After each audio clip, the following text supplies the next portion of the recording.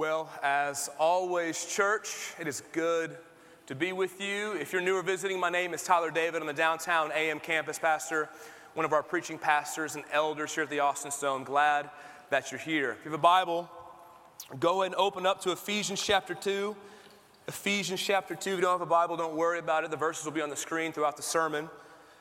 But Ephesians chapter 2 is where we are going to be. We're continuing on in the book of Ephesians as we go through it verse by verse. And so far what we've seen in the book of Ephesians, Paul's letter to the church in Ephesus, what we've seen is Paul has been unpacking for us the amazing realities that God has given the people of God. The amazing realities that God has brought to fruition for his people. And as you read this letter so far where we are, not once has Paul given us a command. So far throughout the letter, Paul has told us to do nothing. There hasn't been one command for the church to hear. All Paul has done is describe for us all that God has done. So he started the letter by describing for us all the spiritual and eternal blessings given to the people of God before the foundations of the world. Then he went into how thankful he was for this church, for this people who loved God and loved his people. And this caused him to pray for the church. He prayed for the church that we would know that we're the inheritance of God, that the power God has given to us is the power of the resurrection. And then he went into how these blessings, this salvation came to a sinful people like us. We were dead in sin, and yet God raised us to life with Jesus. And all that God had been doing was based on grace, not works, through faith. Not works. And even the good works we're going to do, God had prepared them for us, and they all flowed from his grace. So far in the book of Ephesians, all Paul has wanted us to do as a people is listen. Just listen. Just hear all the amazing things God has done for you. No commands, just glorious information about what God has done and is doing. But then we get to verse 11 of chapter 2. Verse 11, chapter 2, and what we see Paul give the very first command of this letter. The very first command to the people of God is in verse 11. And the very first command that Paul gives for us today is this: remember. Remember. Paul tells this church, these Christians, to remember what your life was like before you knew Jesus.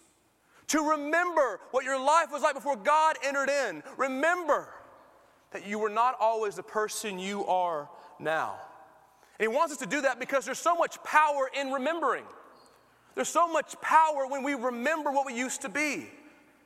See, there's so much power for your lives now when you contemplate and you consider what your life used to be like. What that does, it gives fuel and power to your love for God now.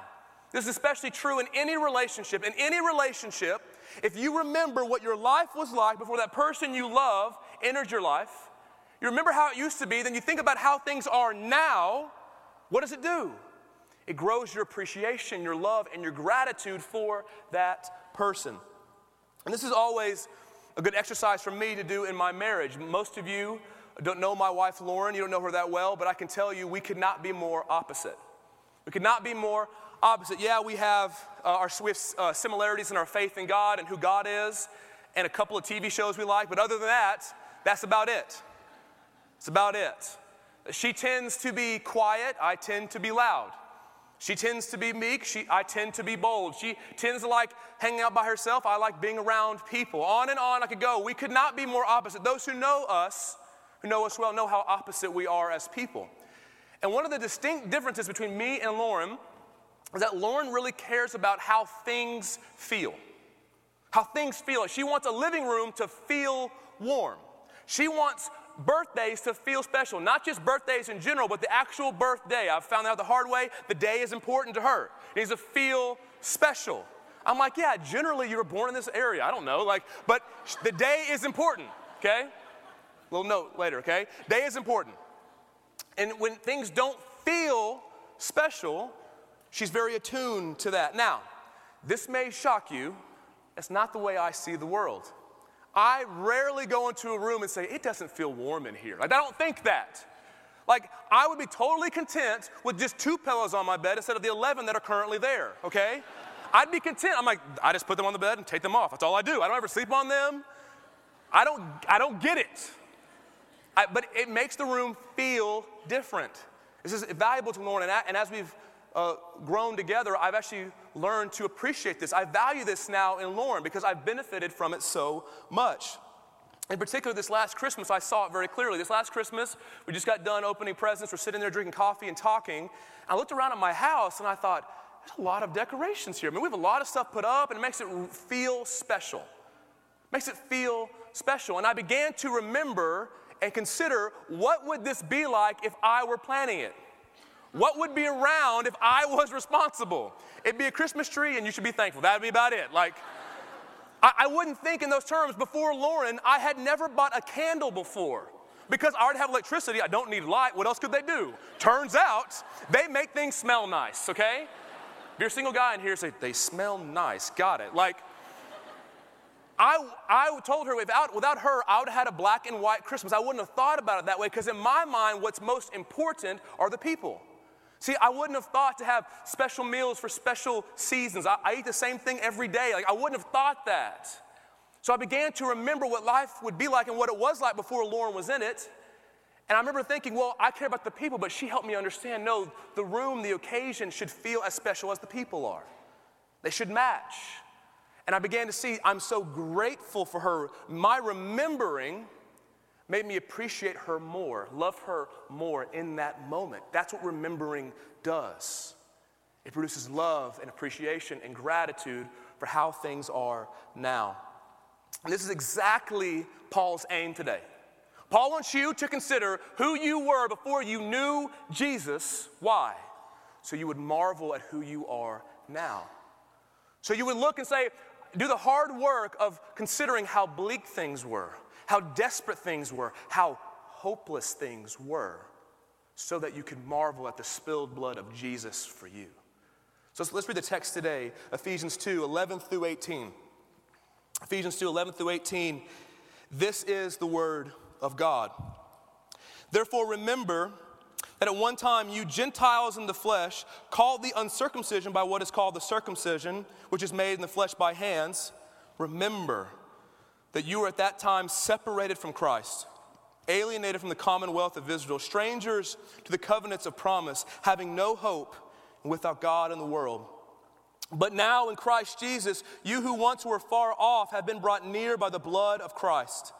For he himself is our peace, who has made us both one and has broken down in his flesh the dividing wall of hostility, by abolishing the law of commandments expressed in ordinances, that he might create in himself one new man in place of the two, so making peace, and might reconcile us both to God in one body through the cross, thereby killing the hostility. And he came and preached peace to you who were far off, and peace to those who were near. For through him we both have access in one Spirit to the Father. So Paul is writing this letter, and he specifically addresses the Gentiles who are part of this church. So Gentile, when you read that word in the scriptures, that word refers to non-Jews. So if you're not a Jew, you are a Gentile by definition of what the term means. Because in the Old Testament, there were basically two groups of people. There were the Jews and the Gentiles. And the Jews, Israel was a special people to God.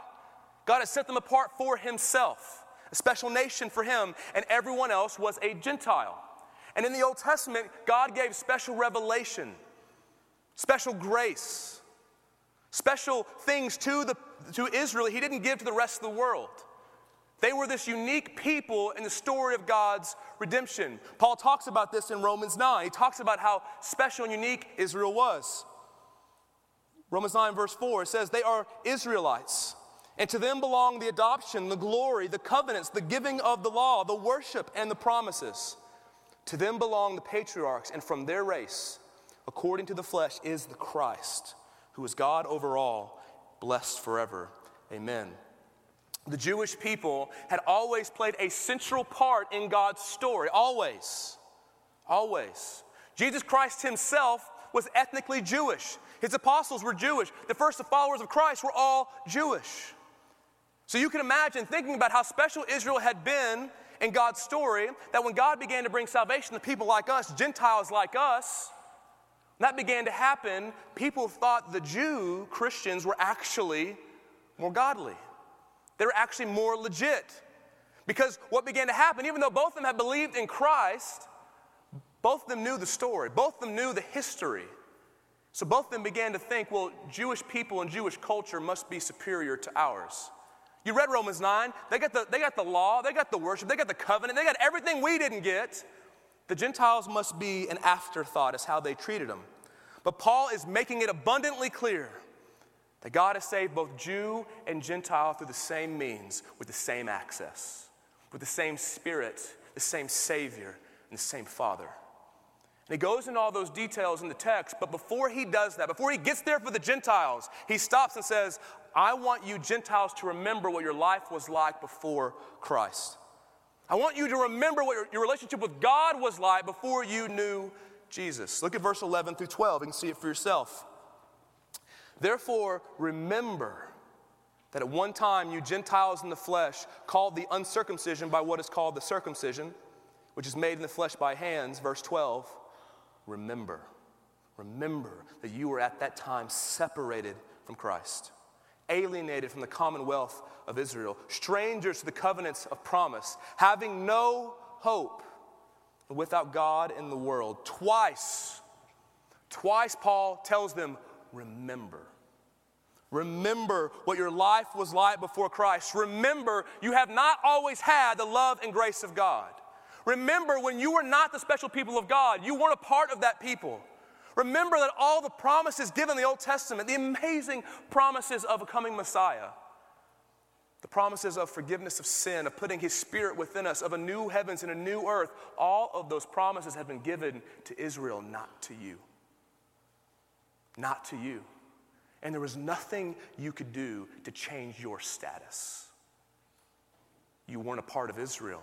The promises weren't for you. And he closes that list off with that phrase, having no hope and without God in the world. So he goes through and he tells them that you were separated from Christ, that you were alienated from the commonwealth of Israel, that you were strangers to the covenants of promise. And he ends it with this phrase, having no hope and without God in the world. When I read that this week, it stood out to me. That's a massive claim he's making. It's a stark statement he is making of a very grim reality. It's one of those statements you and I read and we kind of gloss over like, hey, yeah, we were without God, we didn't have hope. No, Paul wants us to sit in the fact that we had zero hope and God was absent from us. And He was absent from us. That this is the state of every human being before God without Christ, Jew or Gentile, doesn't matter. It doesn't matter. We had no hope before Him. And Paul wants us today to do the unpleasant work, the difficult work of remembering what we used to be like. See, I want to zero in on that statement, without God in the world. What does that mean? What does Paul mean by that? Does he mean that God was absent from us completely? We lived in these little pockets of the world where God was not there? No, it's important to understand the nuance of this statement, because if we don't understand the nuance of it, we'll miss the weight of it. If you don't understand the nuance of what he means, you'll miss the weight he wants us to sit in. So when Paul says, without God in the world, he doesn't mean there are people and places where God's not there. We know very clearly from the Word of God that God is everywhere. One of his character traits is that he's omnipresent. He's everywhere all the time. So that's not what Paul means. We also know that God is in the world in various ways for both believers and non-believers. I want to give you three really quickly. I want you to know that in the world, believer, non-believer, God displays his glory through creation. Believers and non-believers alike can see God in the world, see his glory through creation. Psalm 19:1 tells us this. The heavens declare the glory of God, and the sky above proclaims his handiwork. That awe that you feel when you look at a mountain range or a sunset or a bay, that awe you feel, you're seeing the glory of God, whether you believe in Christ or not. So God's in the world with us that way. But also, every good and perfect gift that we ever receive is ultimately from God. James 1:17. Every good gift and every perfect gift is from above, coming down from the Father of lights, with whom there is no variation or shadow due to change. So every gift in your life that is good came from God, whether you believe in Christ or not. Every gift, health, children, finances, whatever, from God. And lastly, every single human being, believer or non-believer, bears the image of God. Bears the image of God. Genesis 9:6. Whoever sheds the blood of man, by man shall his blood be shed, for God made man in his own image. Every single person bears the image of God. So in all of these ways, God is in the world with non-believers.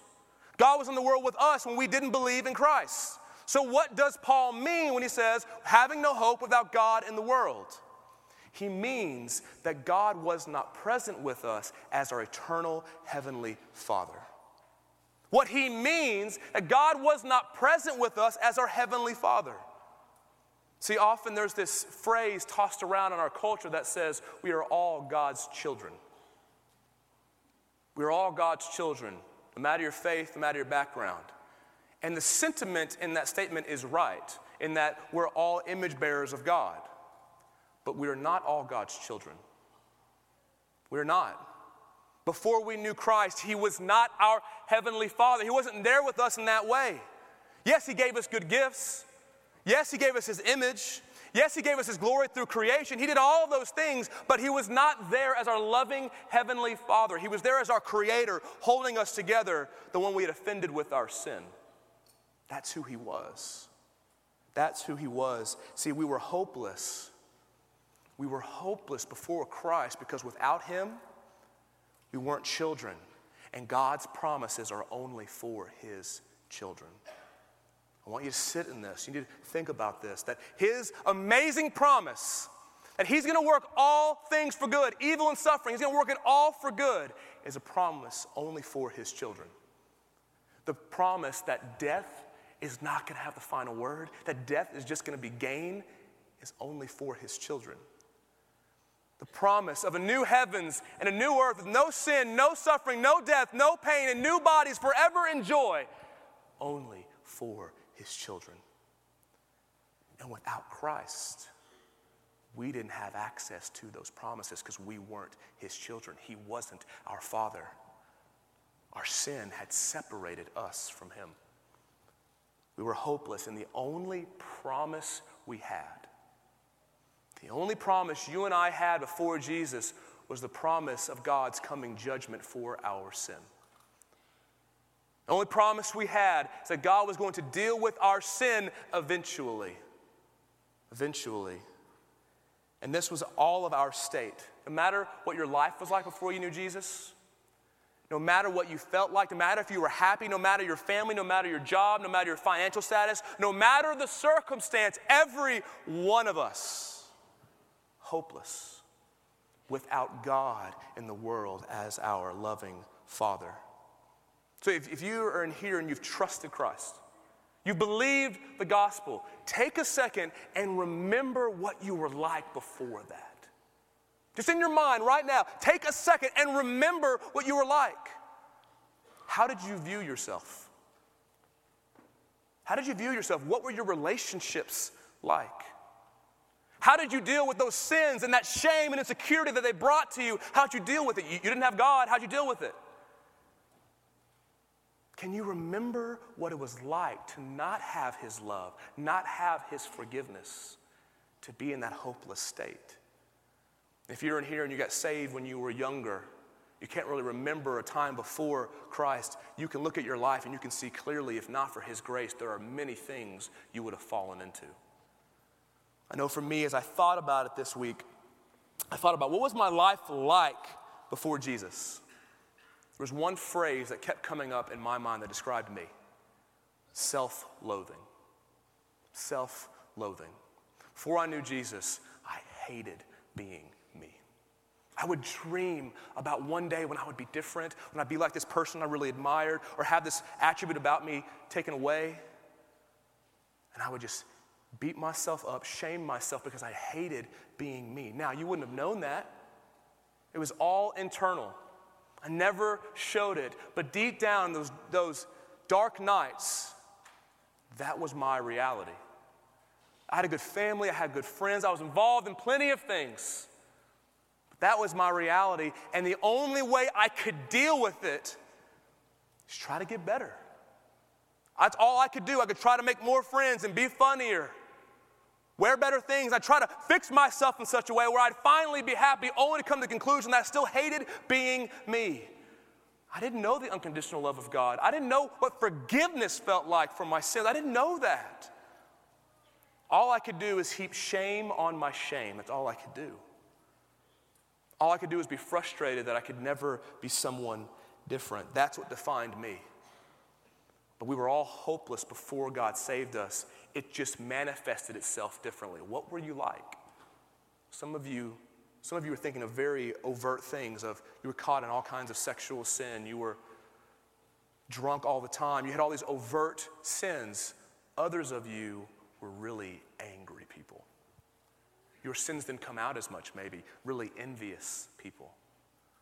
Self-righteous people. But we were not who we are today in Christ. See, our sin made it impossible to be his children, so impossible to inherit those amazing promises. And Paul is saying, remember those days. Remember what your life is like, but we don't stop here. We don't stop here and just wallow in sorrow. No, the purpose of remembering is what? So we can marvel at the blood of Christ for us. Look at verse 13. This is what Paul does. He tells them to remember their hopeless state, and then he goes to verse 13. But now in Christ Jesus, you who were once far off have been brought near by the blood of Christ. For he himself is our peace, who has made us both one and has broken down in his flesh the dividing wall of hostility, by abolishing the law of commandments expressed in ordinances, that he might create in himself one new man in place of the two, so making peace, and might reconcile us both to God in one body through the cross, thereby killing the hostility. Listen to what he did. And he came and preached peace to you who were far off, and peace to those who were near. For through him we both have access in one spirit to the Father. Jesus enters our godless, hopeless lives and brings us near. He brings us near. Regardless of your history, regardless of your background, we all have the same access to God. It's incredible. Think about one of the most unique things about what God is doing in Christ compared to everything else in the world. It doesn't cater to any group of people. What God is doing in Christ, the gospel doesn't cater to any particular group of people. See, both Jew and Gentile have the same access to God. You look around the planet, what do you see in the church? So much diversity. Even in this room, some of us are rich, some of us are poor. Ethnicities are different, stories are different, backgrounds are different. It doesn't cater to anyone. We all have the same access. None of us have more access than anyone else. Your bloodline, your status, your profession. It doesn't give you more access to God. We have the same Spirit, same Father, same Savior, same access. See, there is no special class of Christian. There is no secret sect of people who really know how to find God. See, as a pastor, I don't have any more access to God than anyone else. There's no person, no clergy who has more access to God than anyone else. Your intellect, your wealth, your talent doesn't matter. See, Jesus broke down any and every barrier to bring us to God. So, church, we need to be very wary when someone's telling us, try this new plan and you'll get closer to God. Try this new way of praying, and I promise you, you'll feel more intimate with him. And you find them not talking about Jesus a lot. You're not brought to God by some mystical experience. You're not brought to God by some new book. You're brought to God by the Spirit through Christ. That's how you come to him, every single one of us. Now, we all have different stories, different gifts, different roles in the church, different maturity levels, different seasons of life. But God has taken all this group of people who are diverse and spread all over the planet, and he's made us one. He's made us one to drink of the same Spirit. He says it at another place in 1 Corinthians 12. It says, for just as the body is one and has many members, and all the members of the body, though many, are one body, so it is with Christ. For in one Spirit we were all baptized into one body, Jews or Greeks, slaves or free, and all were made to drink of one Spirit. Went from a people who had no hope without God, possessing his Spirit and drinking from his Spirit spiritually. That's what we've become. No hope without God. Then we're filled with the Holy Spirit to have access to God as our dad. How did he do it? How did he do that? Through Jesus. Through Jesus. But not just through Jesus generally. Through something in particular Jesus did. Look at verse 13 and 16. But now in Christ Jesus, you who were once far off have been brought near by the blood of Christ. Verse 16, and might reconcile us both to God in one body through the cross, thereby killing the hostility. See, we are brought near particularly through the spilled blood on the cross of Christ. See, it's not just that Jesus brings us back to God generally. Jesus doesn't just generally bring us back. His death brought us back to God. So it's important to know that you're not brought near to God by liking his teachings or agreeing with them. You're not brought near to God because you really love the Sermon on the Mount. You love his teachings on love. That does not bring you near to God. Though every single one of his words are true, his teachings don't bring you back. So you're not brought near to God because you respect him as a leader, because you consult him on big decisions in your life. No, he's the wisdom of God. He knows all things. We should consult him, but you're not brought back to God by consulting him, by respecting him. No, Paul is making it abundantly clear the only way out of our godless and hopeless state was for him to die. You're brought back to God by trusting in his death for you.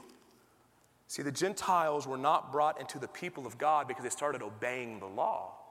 They weren't brought into the people of God because they were better than the Jews. They needed what we needed. Someone had to die.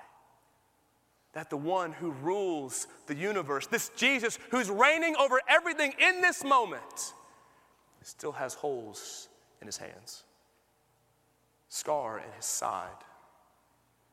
He's the crucified and risen Christ. He had to die. His death brings us near because when he was on the cross, he embraced our former life.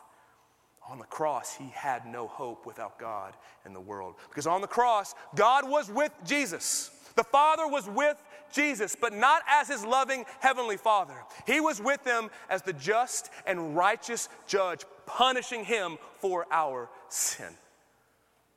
And he's on the cross having no hope without God as his Father, being punished for our sin. Why? Because the only way back to God is through his death.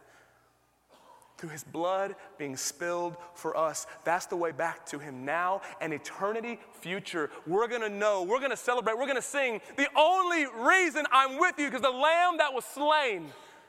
That's it. There's no other way back. Jesus came and preached peace to us because he'd already been wounded for us. That's how we're brought near to God. We have to remember this story. We can't quit remembering the story because God knows you and me. We're very forgetful people. We're very forgetful people. We tend to think, oh, the joy and the love and the peace in my life, the contentment in my life, I've always had it. But then you think about how you used to be, and you remember, I was not always this way. Oh, I've forgotten that all these good things in me, God has been providing them quietly without me realizing. When you look back at your former life, you begin to remember, I used to be hopeless without God, and the only promise I had was his judgment coming for my sin. And you think about Jesus, he spilled his blood so we could always have access to his Father and our Father. Now, I could end right here. This would be a fantastic sermon for us to think about, I think for us the word to consider. But as I was writing this week, as I was writing this week, I think we need to take one more step. I think as a people, we need to take one more step. See, we can and should revel in our amazing salvation. But if you have checked out, listen to this. Every single person who is yet to trust in Jesus is in that hopeless state we were in. Every single person. Every single person. I truly believe that until your story prompts your heart to break for other people, you don't get it. Until you begin to break for those who are where we were, hopeless without God in the world, before your prayers are filled with tears because they don't see what we see. Until you begin to remember that not everyone's story is our story right now. Until your heart breaks for those people, I don't think you understand. I don't think you get it quite yet in the way that you should. See, they had the same plight we had. And if they would just trust in this Jesus, they can have the same access we have, no matter their story, no matter their past. But until your heart starts breaking for those family members of yours who have just made peace with their lack of faith in Christ, till our hearts break for our neighbors who have everything anyone could want, yet God's not their father. For this city that loves celebrating all the good gifts that God has given us, and yet we don't celebrate the giver of them. For the billions of people on this planet who have no access to hear about this blood that was spilled to bring them near. Oh, church, our hearts have to break. And if you're in here and you're on the fence about Jesus, can I just plead with you? Come on. Come on. You're hopeless. You don't have any hope without him. I'm telling you, he wants to give you everything, the same access I have. We weren't better than you. We didn't figure this out. He just raised us up to life, and I want you to come with us. Don't delay. Don't put it off. Don't think, I'll get around to it eventually. I'm telling you, when you do that, you'll hate that you didn't say yes sooner. I'm telling you, if you're on the fence or you don't know Jesus, I would love for today to be the day when you finally say, I'm in. I want to receive his death for mine. We would love to have you. We would love to have you. Church, we have to remember who you used to be. Remember who you used to be. And remember who you are now. Remember all the things he's done. And may our remembering produce love and fervency and zeal and passion for God. And would it make us plead, beg those who don't know him to come join this life with Christ, where all the despair we had is filled with a hope that always abounds. Church, we need to be a remembering people. Let's pray together.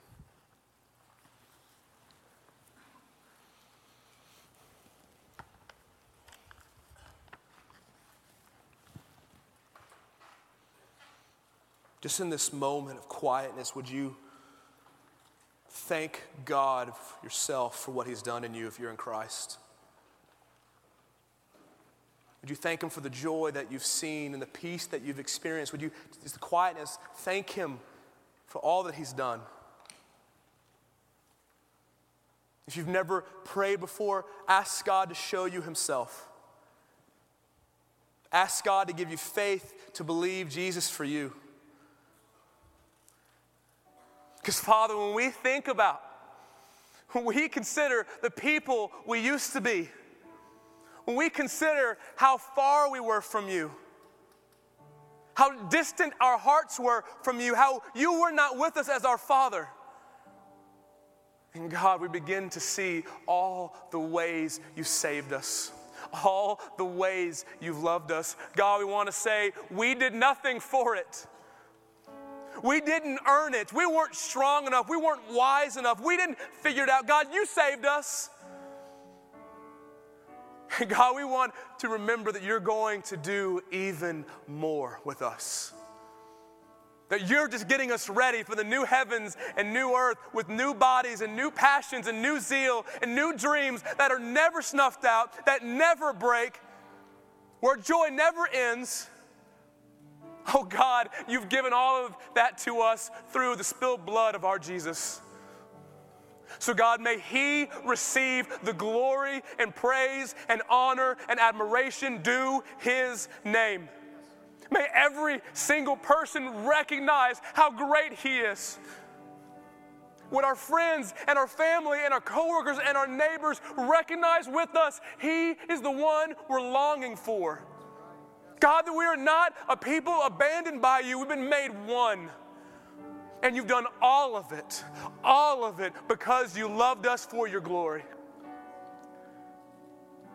God, break our hearts that people don't have what we have.